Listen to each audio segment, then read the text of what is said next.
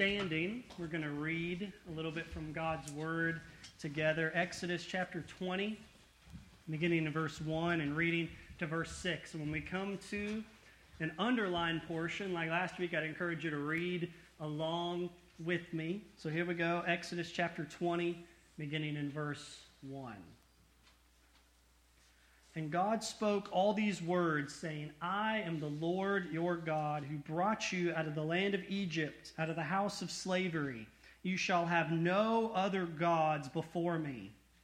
You shall not make for yourself a carved image or any likeness of anything that is in heaven above, or that is in the earth beneath, or that is in the water under the earth.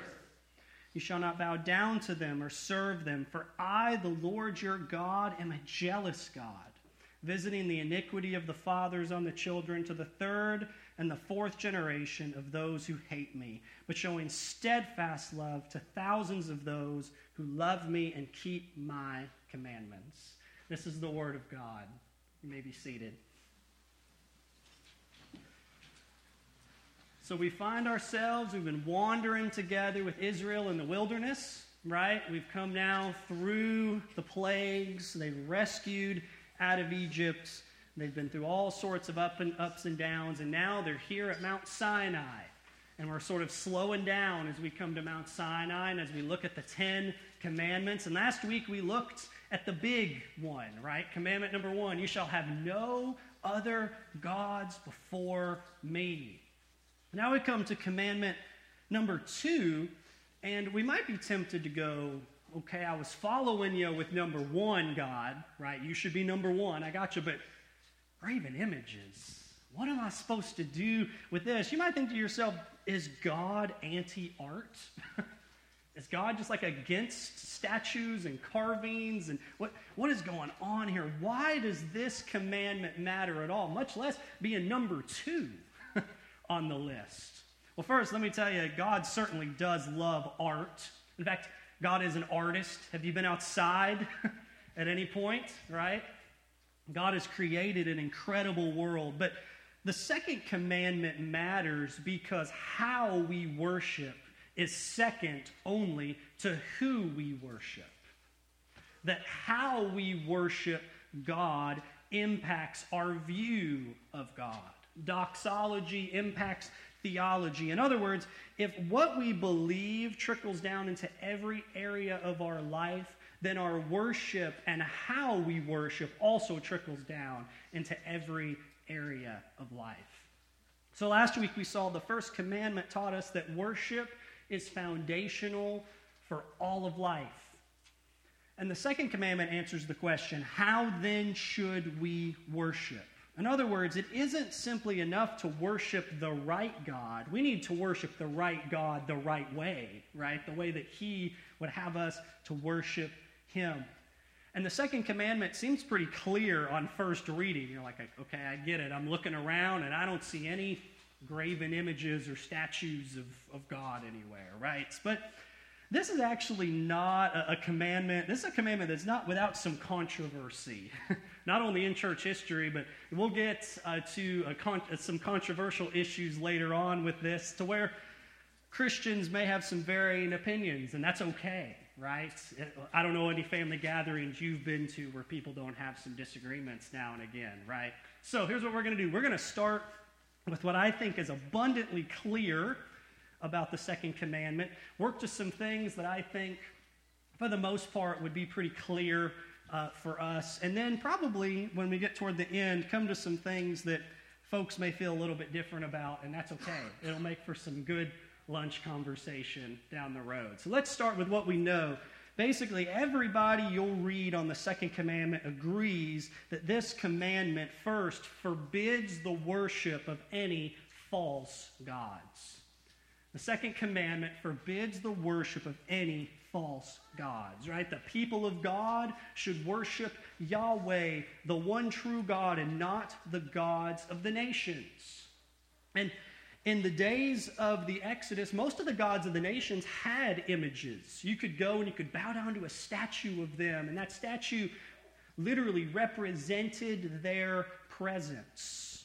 And these idols were both at times figments of people's imagination, but they also can be demons. We've got to understand demons can show up and be places. And he pictures worship, Exodus 20 does, as bowing down to God alone and not to the idols of the nations. We should worship God because he is the one true God rather than the false gods of the nations. And there's a great illustration of this in one of my favorite passages in the Bible where the prophet Elijah goes up against the prophets of Baal or Baal, right? Baal is sort of the biggest and greatest enemy that the people of God face, particularly in the later books, 1st, 2nd Kings and things like that. And Elijah by himself goes up against 450 prophets of Baal. And Elijah is a kind of confident guy. You'll come to learn that about him if you read about his life. He says, I got a challenge for you, prophets of Baal. He said, let's both take 2 bulls, let's set up sacrifices, and let's call on our various gods to answer, to send fire from heaven, and let's see who wins. So he's in for a challenge here, right? Elijah even gives them a head start. And the 450 prophets of Baal, I guess they come together and they probably form a committee and they start to have this thing, they work this out, right? And they prepare the bull, they've got everything ready, and they cry out. And there was no voice, and there was no fire. And I love Elijah's response. Look at this. So they started in the morning, and here's what Elijah says. And at noon, Elijah mocked them, saying, cry aloud, for he is a god. Either he is musing, or he is relieving himself, or he's on a journey, or perhaps he is asleep and must be awakened. He says, friends, your God, maybe he's taken a nap, or maybe he needed a potty break. And so he's exposing sort of the foolishness, right, of idolatry, and particularly of trying to make an image of God, because here's the thing, God is not like us. He says, here's the point they needed to understand. God is not like a man that he should sleep, that he needs to eat, that he gets busy. He never has too many things on his plate. And friends, he certainly has never needed a potty break. And then Elijah draws the people in, prepares the altar, the sacrifice. He even pours a whole bunch of water on it to go, man, I'm going to make this even harder on me for this sacrifice to burn. The place is drenched. And here's what Elijah prays. At the time of the offering of the oblation, Elijah the prophet came near and said, O Lord, God of Abraham, Isaac, and Israel, let it be known this day that you are God in Israel, and that I am your servant, and that I have done all these things at your word. Answer me, O Lord, answer me, that this people may know that you, O Lord, are God, and that you have turned their hearts back. Then the fire of the Lord fell and consumed the burnt offering and the wood and the stone and the dust, and licked up the water that was in the trench. And when the people saw it, they fell on their face and said, the Lord, he is God. The Lord, he is God. This is an illustration of what the second commandment is telling us, right? There is only one true God, and he alone is worthy of our worship, not the idols of the nations. Now, I'm not encouraging you to go get in a challenge with some false prophets this weekend, because, friends, Elijah was certainly a prophet, and we're certainly to be careful not to put the Lord our God to the test. But we must be mindful, friends, that there is a real temptation toward idolatry in our life. It might not look quite like a statue of Baal, but it can look a little like this. Like this. That's right, it can look like all kinds of things, right? And friends, sometimes these things can be figments of our imagination, and they can also be demonic principalities and powers. Idols can be both. They can be behind spiritually mundane things. And friends, they can even do miraculous things for you. Friends, we need to be mindful that false worship is everywhere, and it always begins usually very subtle. Most people don't become prophets of Baal overnight. And no matter how strong or appealing idols may appear, the one true God is the one we're to worship. Look what Psalm 96 verse 5 says. For all the gods of the people are worthless idols, but the Lord made the heavens. You know what didn't make the heavens? Apple. You know who didn't make the heavens? The prophets of Baal. And the prophets here in 1 Kings end up slaughtered for leading the nation of Israel into false worship and false living.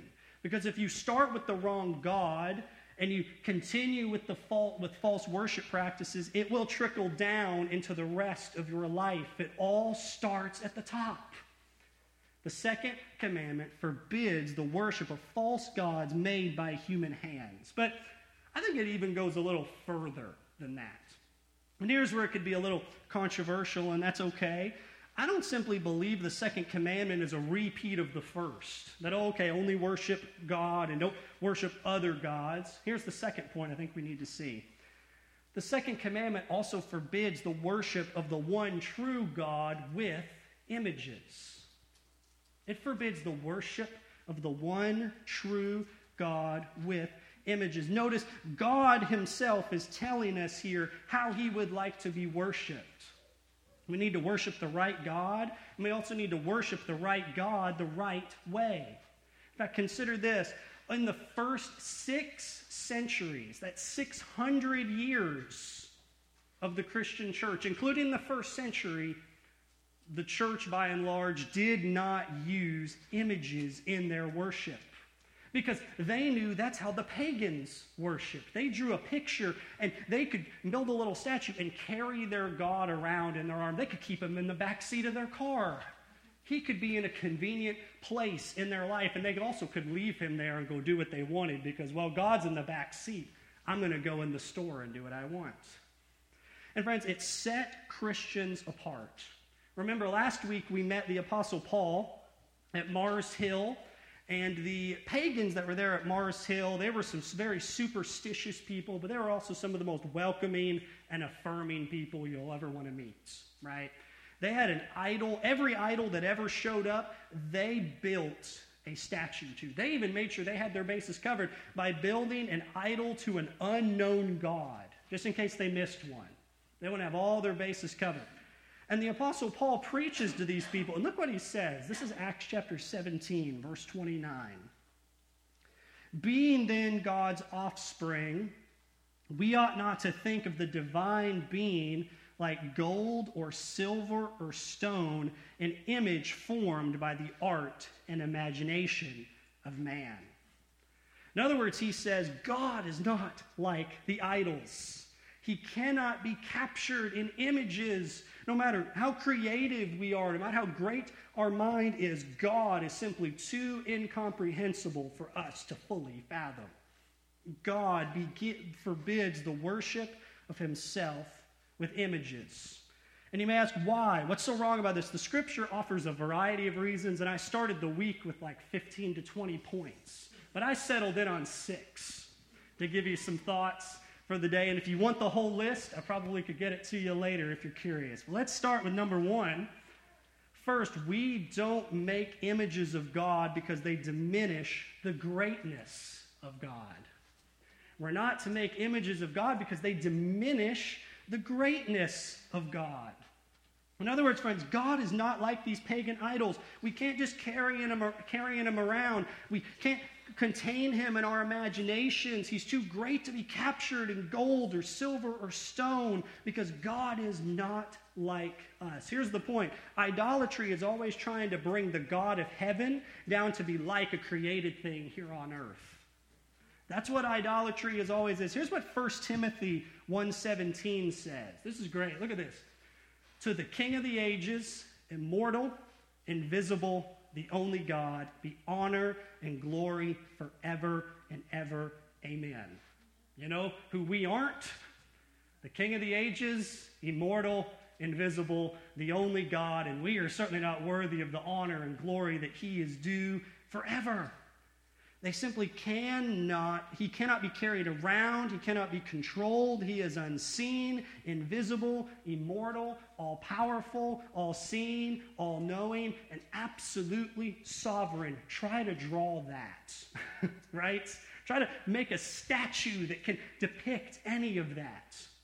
The second commandment is there because God is simply too great to be pictured, and images diminish the greatness of God. And at the end of the second commandment, we're told that God is deeply concerned about his greatness. Exodus chapter 20, verse 5. Look at this. You shall not bow down to them or serve them. Let me just say those two words encompass all of worship. Don't think he's saying, okay, you can't bow down to them and you can't serve them, but you could kiss an idol, right? There are people that have made arguments like that. I don't think that's what he's getting at here. He's encompassing worshiping them or living your life for them. And he says, for I, the Lord your God, am a jealous God. Now, often we think of jealousy as a bad thing, and it can be, right? There can be petty jealousy or jealousy over something that you don't have a right to be concerned about.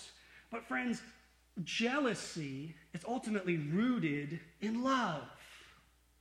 Jealousy is ultimately rooted in love. And often the way I would probably illustrate, hey, is jealousy good or bad is, hey, let me borrow your wallet. I'll bring it back. I've yet to have a person just hand it to me and think I'm going to bring it back, right? Because they're very concerned about what's in said wallet, right? There's love and attachment there, and that's good. I wouldn't let some random person, even the pastor, just run around with my stuff, right? It reveals what we love, and spouses understand this. Those you love, you have a jealousy for.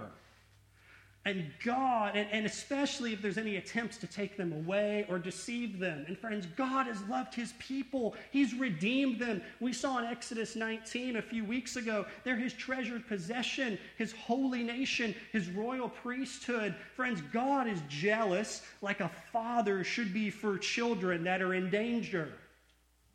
Dads, you lock your doors and you put the shotgun by the bed because you're jealous. Nobody's getting in there and getting your kids and getting your wife, right? Or he's like a husband when the wife is threatened. Friends, you guys understand what I'm talking about. This comes from God's deep concern for his own glory and also his love and concern for his people. But hear this, idols are never jealous.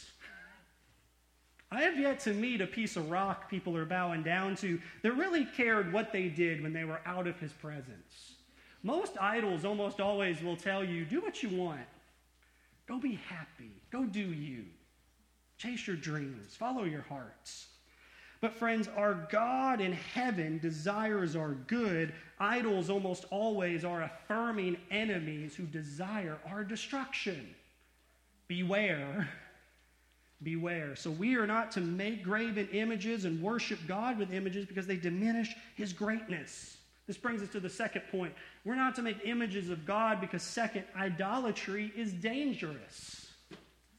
Friends, idolatry is dangerous. We saw this in our opening reading this morning. I love that. Psalm 115. Look at this.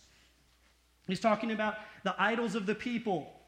They're silver and gold, the work of human hands. They have mouths, but they don't speak. They have eyes, but they don't see. They have ears, but they don't hear. Noses, but they don't smell. Hands, but don't feel. Feet, but don't walk. They do not make a sound with their throat. And see this, those who make them become like them. And so do all who trust in them. Friends, he says, idolatry makes you blind, makes you dumb, and makes you mute. It has a real impact. Idolatry is dangerous because you become like what you worship. That's important for us to realize. Worship will always conform and transform you. And friends, that's if you worship a dumb idol, you become like it. Idolatry is dangerous. And idolatry brings about the wrath of the one true God. Look again, Exodus chapter 20, verse 5. Look at this. Don't bow down to them or serve them, for I, the Lord your God, am a jealous God, visiting the iniquity of the fathers on the children to the third and the fourth generation of those who hate me. Notice, he puts idolatry over with those who hate him. Notice he does that. And then he talks about a warning of visiting iniquity on the fathers to the third and the fourth generation. This isn't teaching some sort of generational curses or God punishing innocent children for the crimes of the father. No, his warning is that idolatry is a sin that is contagious. Friends, what begins in one generation, sometimes, friends, and y'all know this, may take 3 or 4 generations before it's fully worked out. What began as compromise in generation 1 becomes full-on embrace and affirmation of 3 or 4 generations down the road. Just consider this. In the book of 2 Kings, there's a great example of this. And if you've ever read 1st and 2nd Kings, you get a cycle of godly kings, then wicked kings. You get the ups and downs, the nation's idolatrous, then they're repentant, back and forth, back and forth.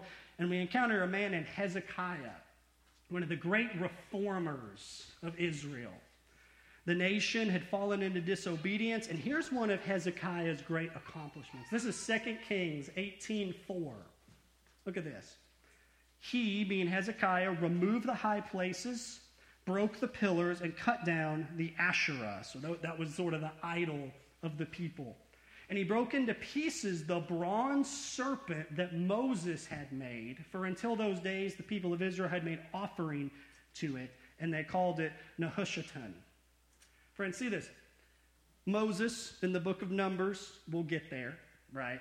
We'll get there. But in the book of Numbers, he saves the people by holding up a bronze serpent. And they look to this serpent. You can read about that later if you want. Numbers chapter 21. God gave them a good thing. They hung on to it. Friends, followers of Jesus have never been known to hang on to things for long periods of time beyond what they're useful for, right?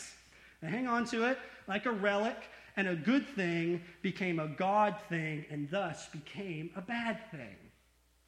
Friends, they held on to the serpent and they began to worship it. We would never know people who worship things of the past, would we? That's never been a temptation for followers of God, right? To have certain things, and particularly they're almost always objects that we associate with a great work of God that we hang on to way past their usefulness and start to almost give sacrifice and homage to. But see the dangers of idolatry. It's a reality in our life, and it is contagious even generations down the road. Those who hung on to this bronze serpent may have thought they were doing God's work. But future generations used it to forsake God's word. Idolatry is a very sneaky sin, friends. It can come in and begin as something good, and even do something good, but can be twisted in further generations. Idolatry is dangerous, it's contagious, and it carries forward to future generations. And friends, it only gains ground until it's broken. And idolatry always will eventually push God out of the picture. A little dough works through the whole lump. Idolatry ultimately produces people who hate God and who end up going against who God is. Again, I can imagine the meeting where I think we should hang on to this serpent. This is a good thing to remember. Then way down the road, they never imagined that their grandchildren or great-grandchildren would be bowing down and offering sacrifices to it because they long to get back to better days, to the golden days that really weren't all that good in the moment, were they? Friends, we aren't to make images of God because idolatry is a dangerous thing. What might even seem like a good thing can become a bad thing down the road. Third, we aren't to make images of God because, third, God cannot be seen. We've talked about this a little bit already, but just consider it. Even as the people are here at the base of the mountain and God is speaking to Moses, they're not seeing him. In fact, God actually never appears to the people in the Old Testament except in visions. His divinity is never seen by human eye. We're even told that it's impossible to see God. In the book of Deuteronomy, which is sort of the second giving of the law and God's reflections on some of the stuff that happened in the book of Exodus, we get a reflection on this moment at Mount Sinai. And here's what we see. Deuteronomy chapter 4, verse 11 to 13. And you came near the people, you stood at the foot of the mountain, while the mountain burned with fire to the heart of heaven, wrapped in darkness, cloud, and gloom. Then the Lord spoke to you out of the midst of the fire. You heard the sound of his voice, but saw no form. There was only a voice. And he declared to you his covenant, which he commanded you to perform. That is the 10 Commandments, and he wrote them on 2 tablets of stone. So here's the point. Even the people here receiving the 10 Commandments don't get to see God. He can't be drawn or sculpted because God is spirit. An infinite, invisible, unseen creator. He isn't like us, who is visible and fallen and finite creation. Jesus even affirms, it's over in the New Testament, he has a conversation with a Samaritan woman at a well, right? John chapter 4, verse 24. Jesus said, God is spirit, and those who worship him must worship in spirit and in truth. Do you see it? The essence of who God is drove how we are to worship him. God is spirit, therefore it says, hey, worship him in spirit and truth. Who God is informs how we are to approach him. So God cannot and must not be represented by images. He's invisible, immortal, the only true God. How do you make an image of the invisible? Just hold up a blank sheet of paper? He's there, I promise. But that doesn't mean just because God's not seen that we can't know who God is. We live in such a world that's so reliant on sight for everything. We act like we can't believe anything we don't see. And friends, I can't really see the internet working, but it's there. I don't see a lot of things that are going on, but I know they're there. And in fact, God has given us a perfect guide to know who he is, and it's embedded right in this commandment. And right in the fourth reality. Fourth, we're not to make images of God because God has spoken. God has spoken. Rather than approach God or know him primarily in images or experiences, we know him through the Word. They saw no form, but they heard a voice. Notice, God didn't sculpt a statue, but he did write a book. Let the 10 Commandments be a lesson. God speaks to his people. And while he's going to give commandments later in the book of Exodus, when they build the tabernacle, there's going to be art in the tabernacle, which is good and fine. Not a single one of those statues ever represent God. Nor do they somehow mediate God's presence to bring them near him. Nor were they primarily meant to teach something different than what the Word of God already said.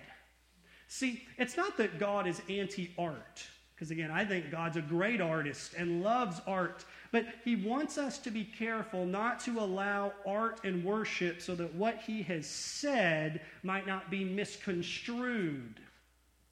You ever gone to an art gallery? I've gone to a few, and you look at something, and you see the title of it, and I'm like, I have no idea what that is. And you get this kind of wild artist's interpretation, and I'm like, okay, I would have never got that in 100 years, right? Friends, you can show even images of Jesus dying on a cross and even him rising up out of the grave, but for someone to place their faith in him, you still need to explain it. What does that mean? What did he do for you? That's something art can't do, but words can. The Word is meant to explain the truth of the gospel. The hope is that God's Word would be clearly heard and obeyed rather than seen in images and often forgotten. Think of how many images we see just scrolling through Instagram, right? Friends, how many of those do I remember? None. I sometimes see the same post a second time and show my wife, and she's like, you showed me that 3 hours ago. I'm like, oh, I thought it was funny still, right? Friends, we're prone to forget what we see. And so we need to make sure God's word is obeyed because images can be forgotten. Images often can draw our mind away from the word. So we got to be careful. This is actually something you can test in church history. You can go read some books on this if you're curious. But starting around the 7th century, images really began to be popular in churches and things. And you'll notice beginning around the 7th century, as images increased, fidelity to God's word decreased. And we had an event some 700 years after that called the Reformation for a reason, right? People had begun to think they could know God perfectly through drawings on a wall, but they never actually had access to the Word of God themselves. Friends, reliance on images typically leads to a rejection of God's Word. And if you're going to begin to compromise on commandment number 2, why not the others, right? Friends, God has spoken about how he desires to be approached and worshiped. And in fact, God has told us that he actually has put images of himself in the world. 5th, we're not to make images of God because God made mankind in his image.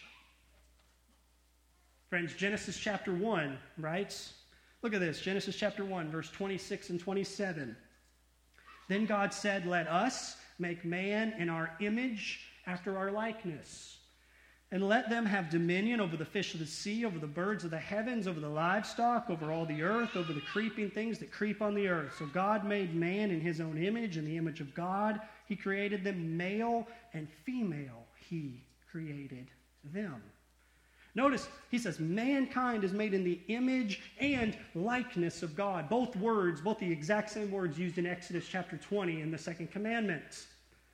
If you ever wondered why you exist, God says, I put you here to be my image in the world, to reflect what I'm like. And we all know this. An image, a photograph, whatever it is, can never capture the full reality of the thing being captured, but it certainly can represent it.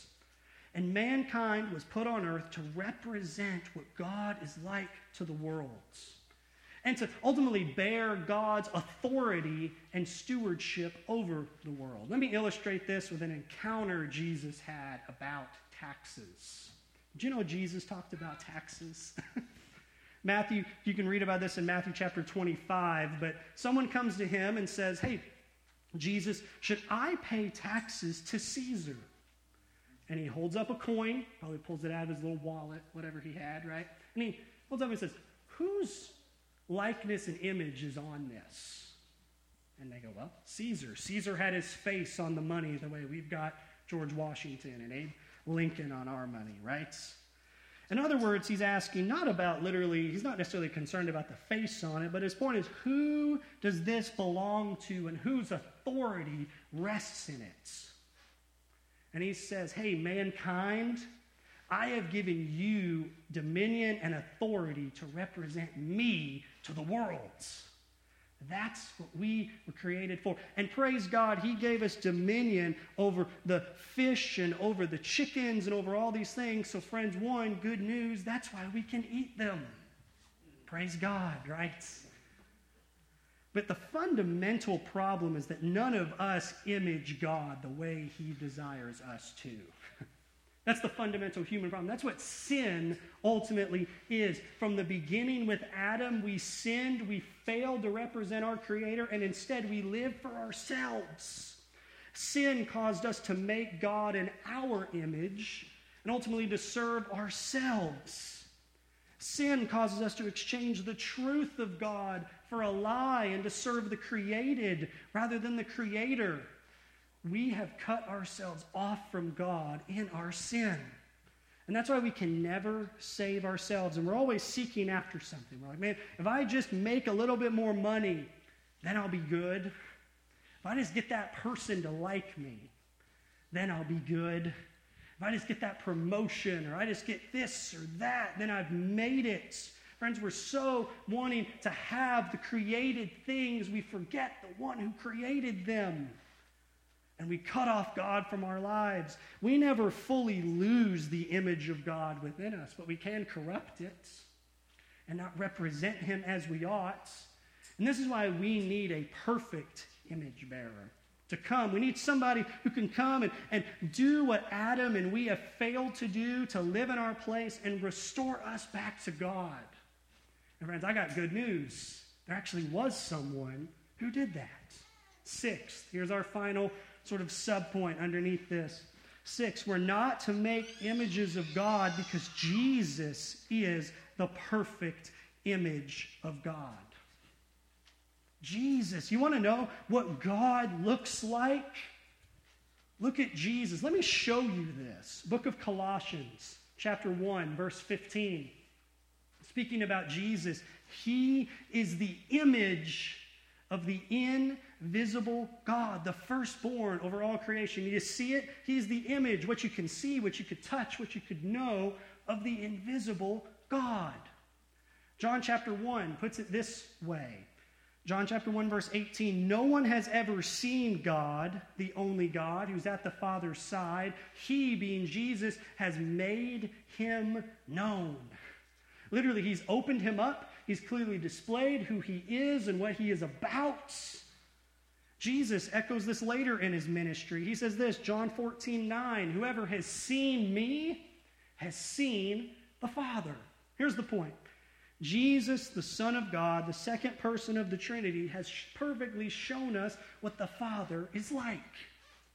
He has perfectly lived as Adam and we have failed to do. He lived a sinless life. He perfectly represented God to the world in our place so that fallen image bearers might be forgiven and restored to our Creator. And notice that him living as the perfect image of God got him crucified,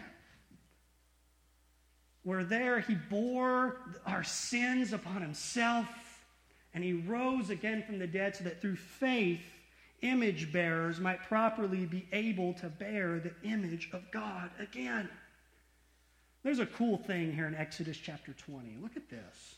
Idolatry is contagious, right? He says, hey, I'm going to punish this to the third or fourth generation because it's contagious. It'll carry on through the generations. But see that the love of God triumphs over idolatry. Look at Exodus chapter 20, verse 5.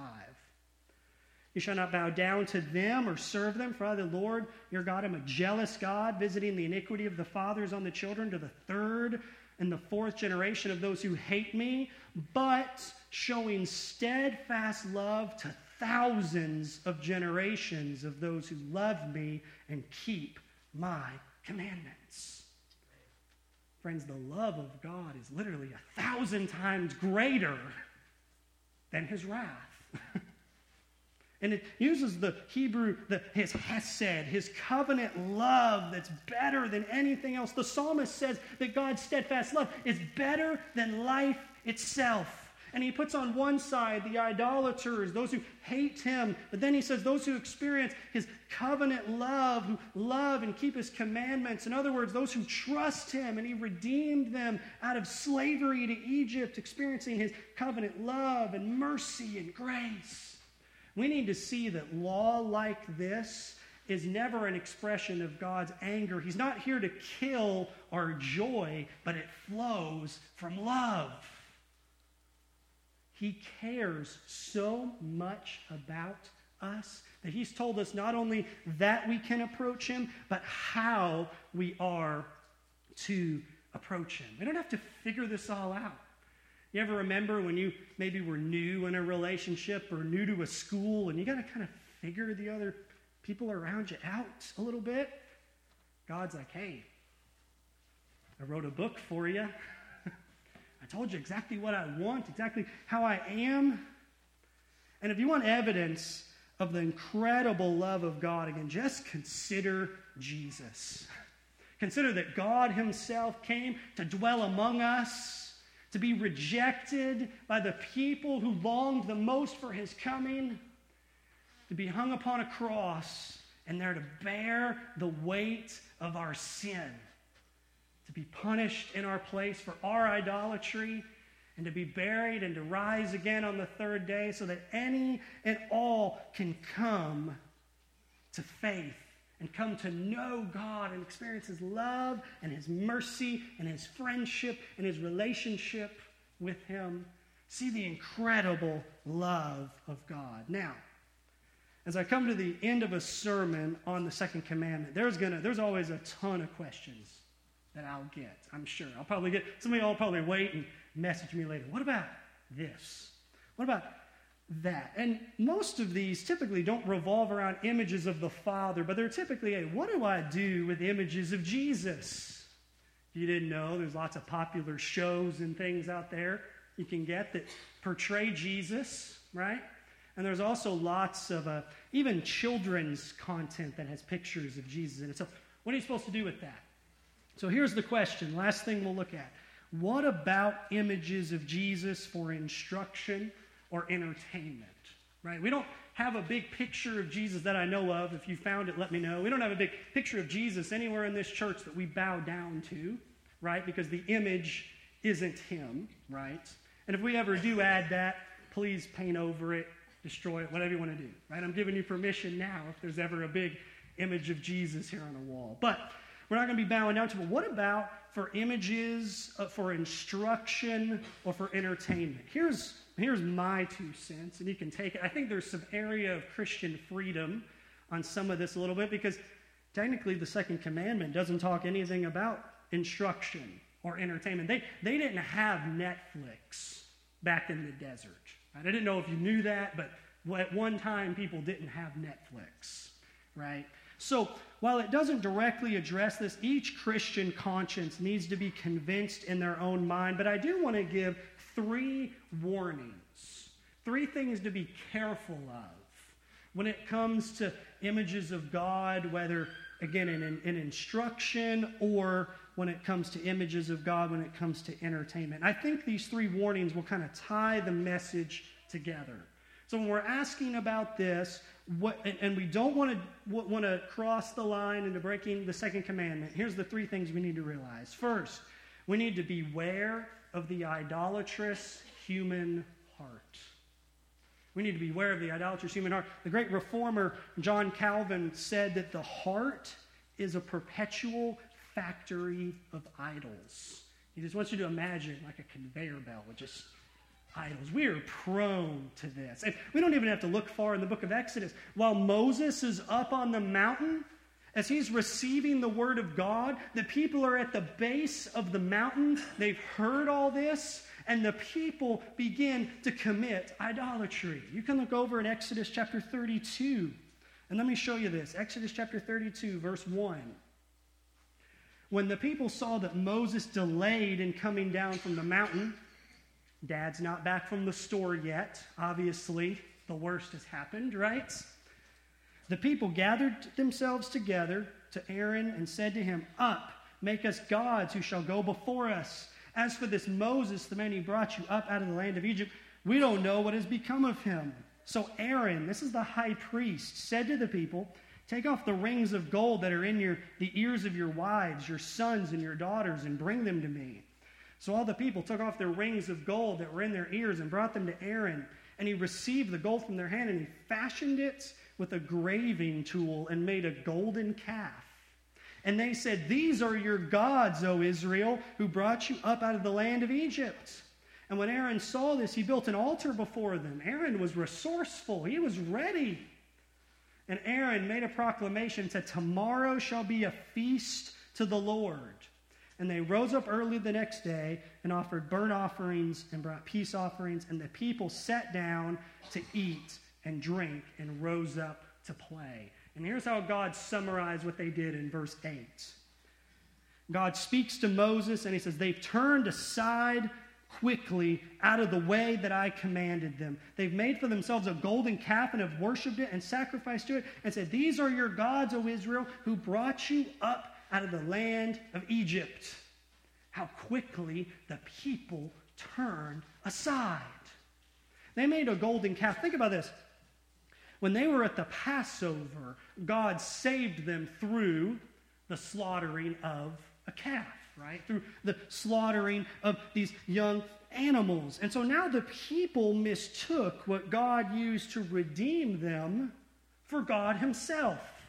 They said, we're going to fashion this image. I think we're prone to think ancient people were stupid. I don't think they literally think this calf is God. I don't think that's what's going on in their mind. I think they're thinking, hey, the last time God was with us, we had these animals. Let's make a golden one, and maybe we can mediate God's presence. They kind of had this sort of superstitious, this image has certain blessings on it, and they were trying to receive God's blessing and salvation through their own works and imagination and creation. Trying to mediate the holy God through works of their own hand rather than by grace alone. And friends, we need to be careful because we can often do this. We can fall into this temptation as the people in the wilderness did. Paul gives this warning to New Testament believers, 1 Corinthians chapter 10. Look at this. Now these things took place as examples for us, that we may not desire evil as they did. Do not be idolaters as some of them were, as it is written, the people sat down to eat and drink and rose up to play. There he quotes Exodus 32. Then he says, verse 11. Now these things happened as an example, but they were written down for our instruction, on whom the ends of the ages have come.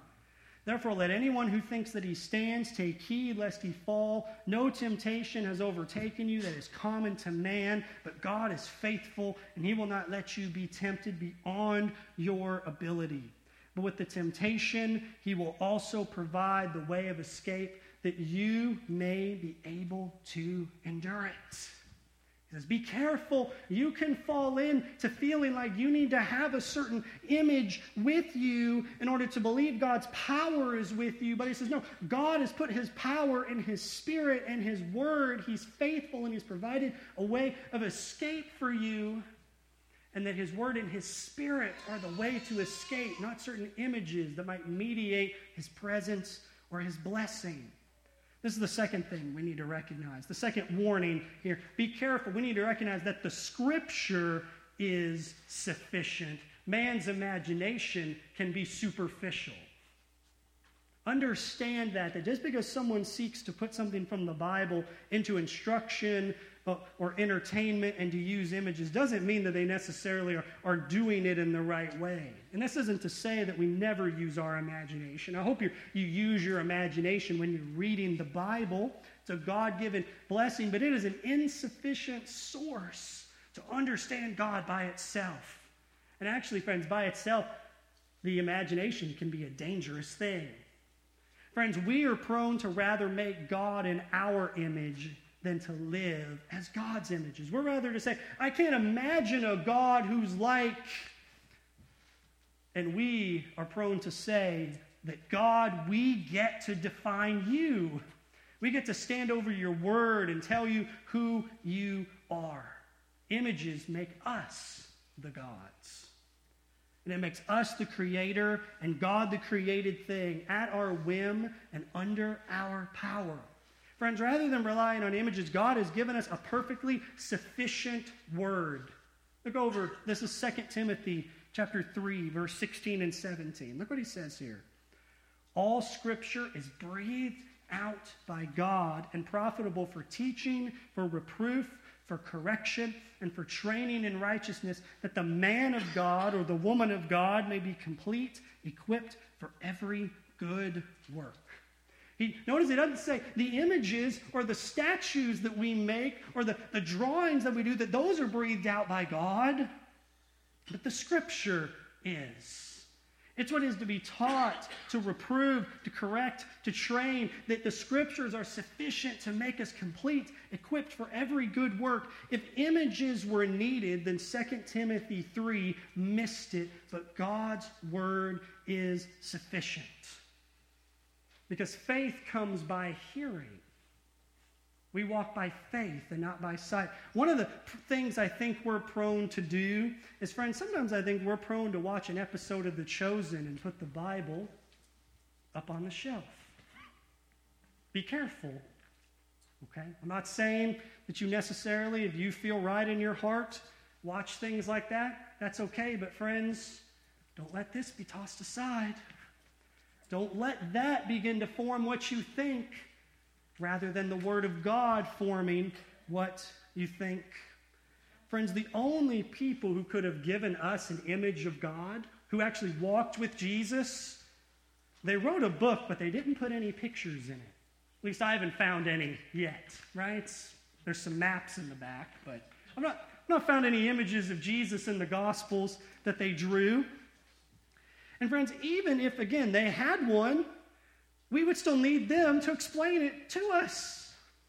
It's by the foolishness of the word preached that God brings people to himself, to conform us to his image. Because, friends, we're not meant to see him now, but one day we will. I want you to consider the words of the Apostle Peter.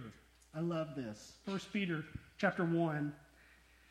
In this you rejoice, though now for a little while, if necessary, you've been grieved by various trials, so that by the tested genuineness of your faith, more precious than gold that perishes, though it is tested by fire, may be found to result in praise and glory and honor at the revelation of Jesus Christ. Here's the point. Though you have not seen him, you love him. And though you do not see him, you believe in him and rejoice with hope and joy that is inexpressible and filled with glory, obtaining the outcome of your faith, the salvation of your souls. Friends, one day you will see him. We'll see him, and in the meantime, between his first and second coming, we live by faith, not by sight. We love him and rejoice with a joy that's inexpressible and filled with glory. One day we're going to have the sight we want, but for now we're meant to walk by faith. And as we await that day, here's the third and final thing we need to make sure we understand. We need to understand that we must worship God as he commands, not as we might prefer. Worship God as he commands, not as we might prefer. God has taken the burden off of us to figure out how to approach him. God has literally told us and directed us, and we're meant to rely on what God says. His word directs us as to how to live our whole life in a way that's pleasing him, but he also tells us when we come together as a church what we're to do. We're to preach God's word. We're to hear God's word read. We're to pray according to God's word. We're to share the word with one another. We're to sing God's word. And he actually says there is a way to see the word of God in action through baptism and through the Lord's Supper. The ordinances are images, in a sense, of God's gospel. But here's the point. God has given us word-centered worship as we await the day when our faith becomes sight. And God is doing something when we gather together. And we're meant to submit ourselves to God's desires and to God's word, not to our whims or to our desires. Friends, every negative command has a positive spin. Right? Every command, so don't have other gods before me, is God's way of saying, I am the only thing you truly need. He's the greatest, the number one. And friends, the command to not have graven images is an invitation to worship the right God, but also to worship the one true God in a right way. And I see no better way to respond than to sing to the incomprehensible, invisible, immortal King of the ages, and to sing according to his revealed truth as we await the day when our faith shall be sight. Let's stand and let's pray together.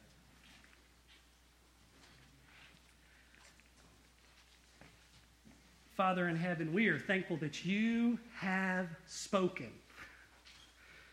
And Lord, when in the book that you wrote, you didn't leave us images to leave up to our own subjective understandings, but rather you have spoken clearly to your people in a powerful way. Lord, and I ask and pray that, Lord, we would trust your word, trust that you know what's best for us, that we would put our faith not in our own whims and imaginations of what you might be like, but that we might look toward the image of the invisible God, to Jesus Christ, who has loved us and given us eternal comfort and great joy.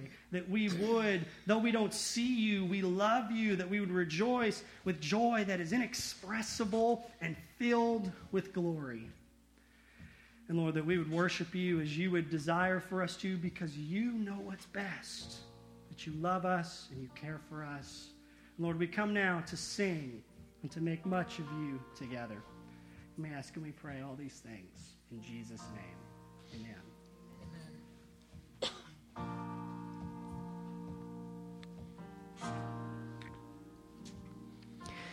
Lord, you are a stream of purest water.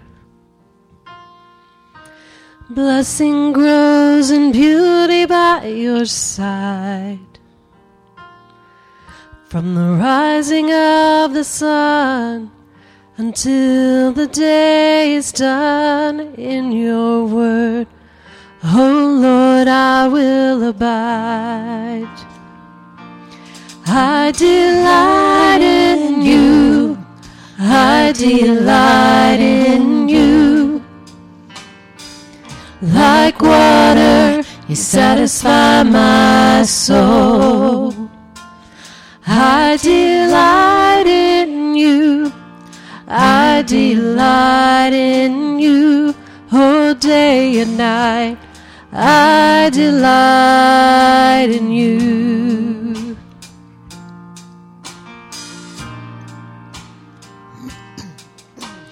Keep me from the counsel of the wicked. Keep your light upon the ancient path.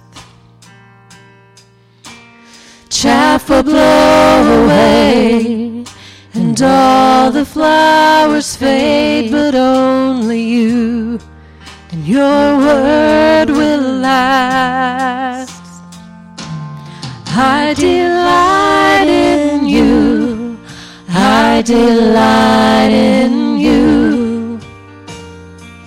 Like water, you satisfy my soul. I delight in you, I delight in you. Day and night, I delight in you.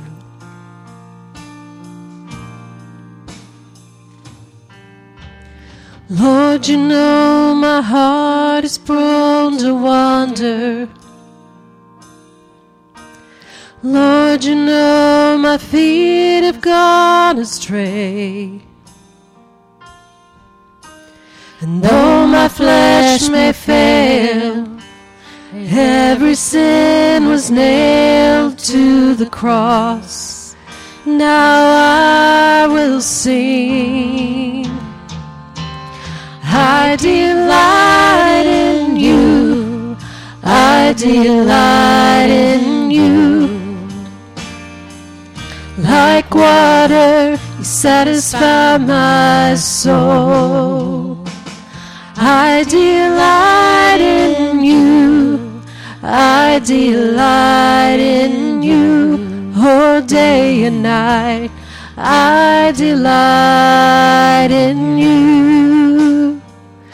Oh, day and night, I delight in you.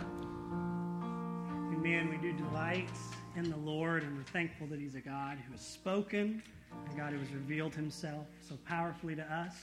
And before we close our service, I want to do a special little send-off for a family in our church. They knew I was going to call on them. So, Ronnie and Peyton, can you come up here? We're not going to embarrass you, and I promised nobody would throw things, so. So come on up. There you go. Well, many of you know this is your all's last week with us, right? So you guys are heading back. And one, if you're able to help them tomorrow, around lunchtime?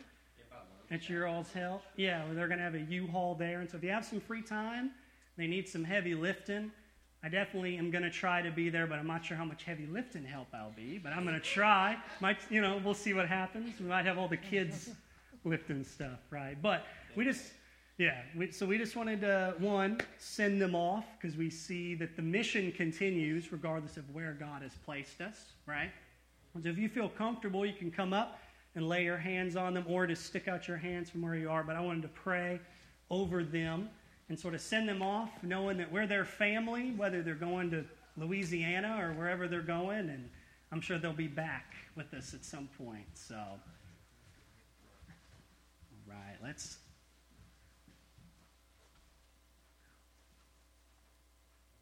pray together, church family. Father God, we thank you so much for the Boulanger family. We thank you for their kids. We thank you for the example they've given of just raising their kids in the nurture and admonition of the Lord. Lord, we know that we'll miss them, but we know that you're just at work in their life and in their kids' life. And we just want to pray, Lord, that you would give them opportunities to be rooted and plugged in where you're sending them. And we pray over them the benediction at the end of the book of Numbers chapter 6. We ask that the Lord would bless them and keep them, make his face shine upon them and be gracious to them. The Lord lift up his countenance upon them and give them peace. Amen.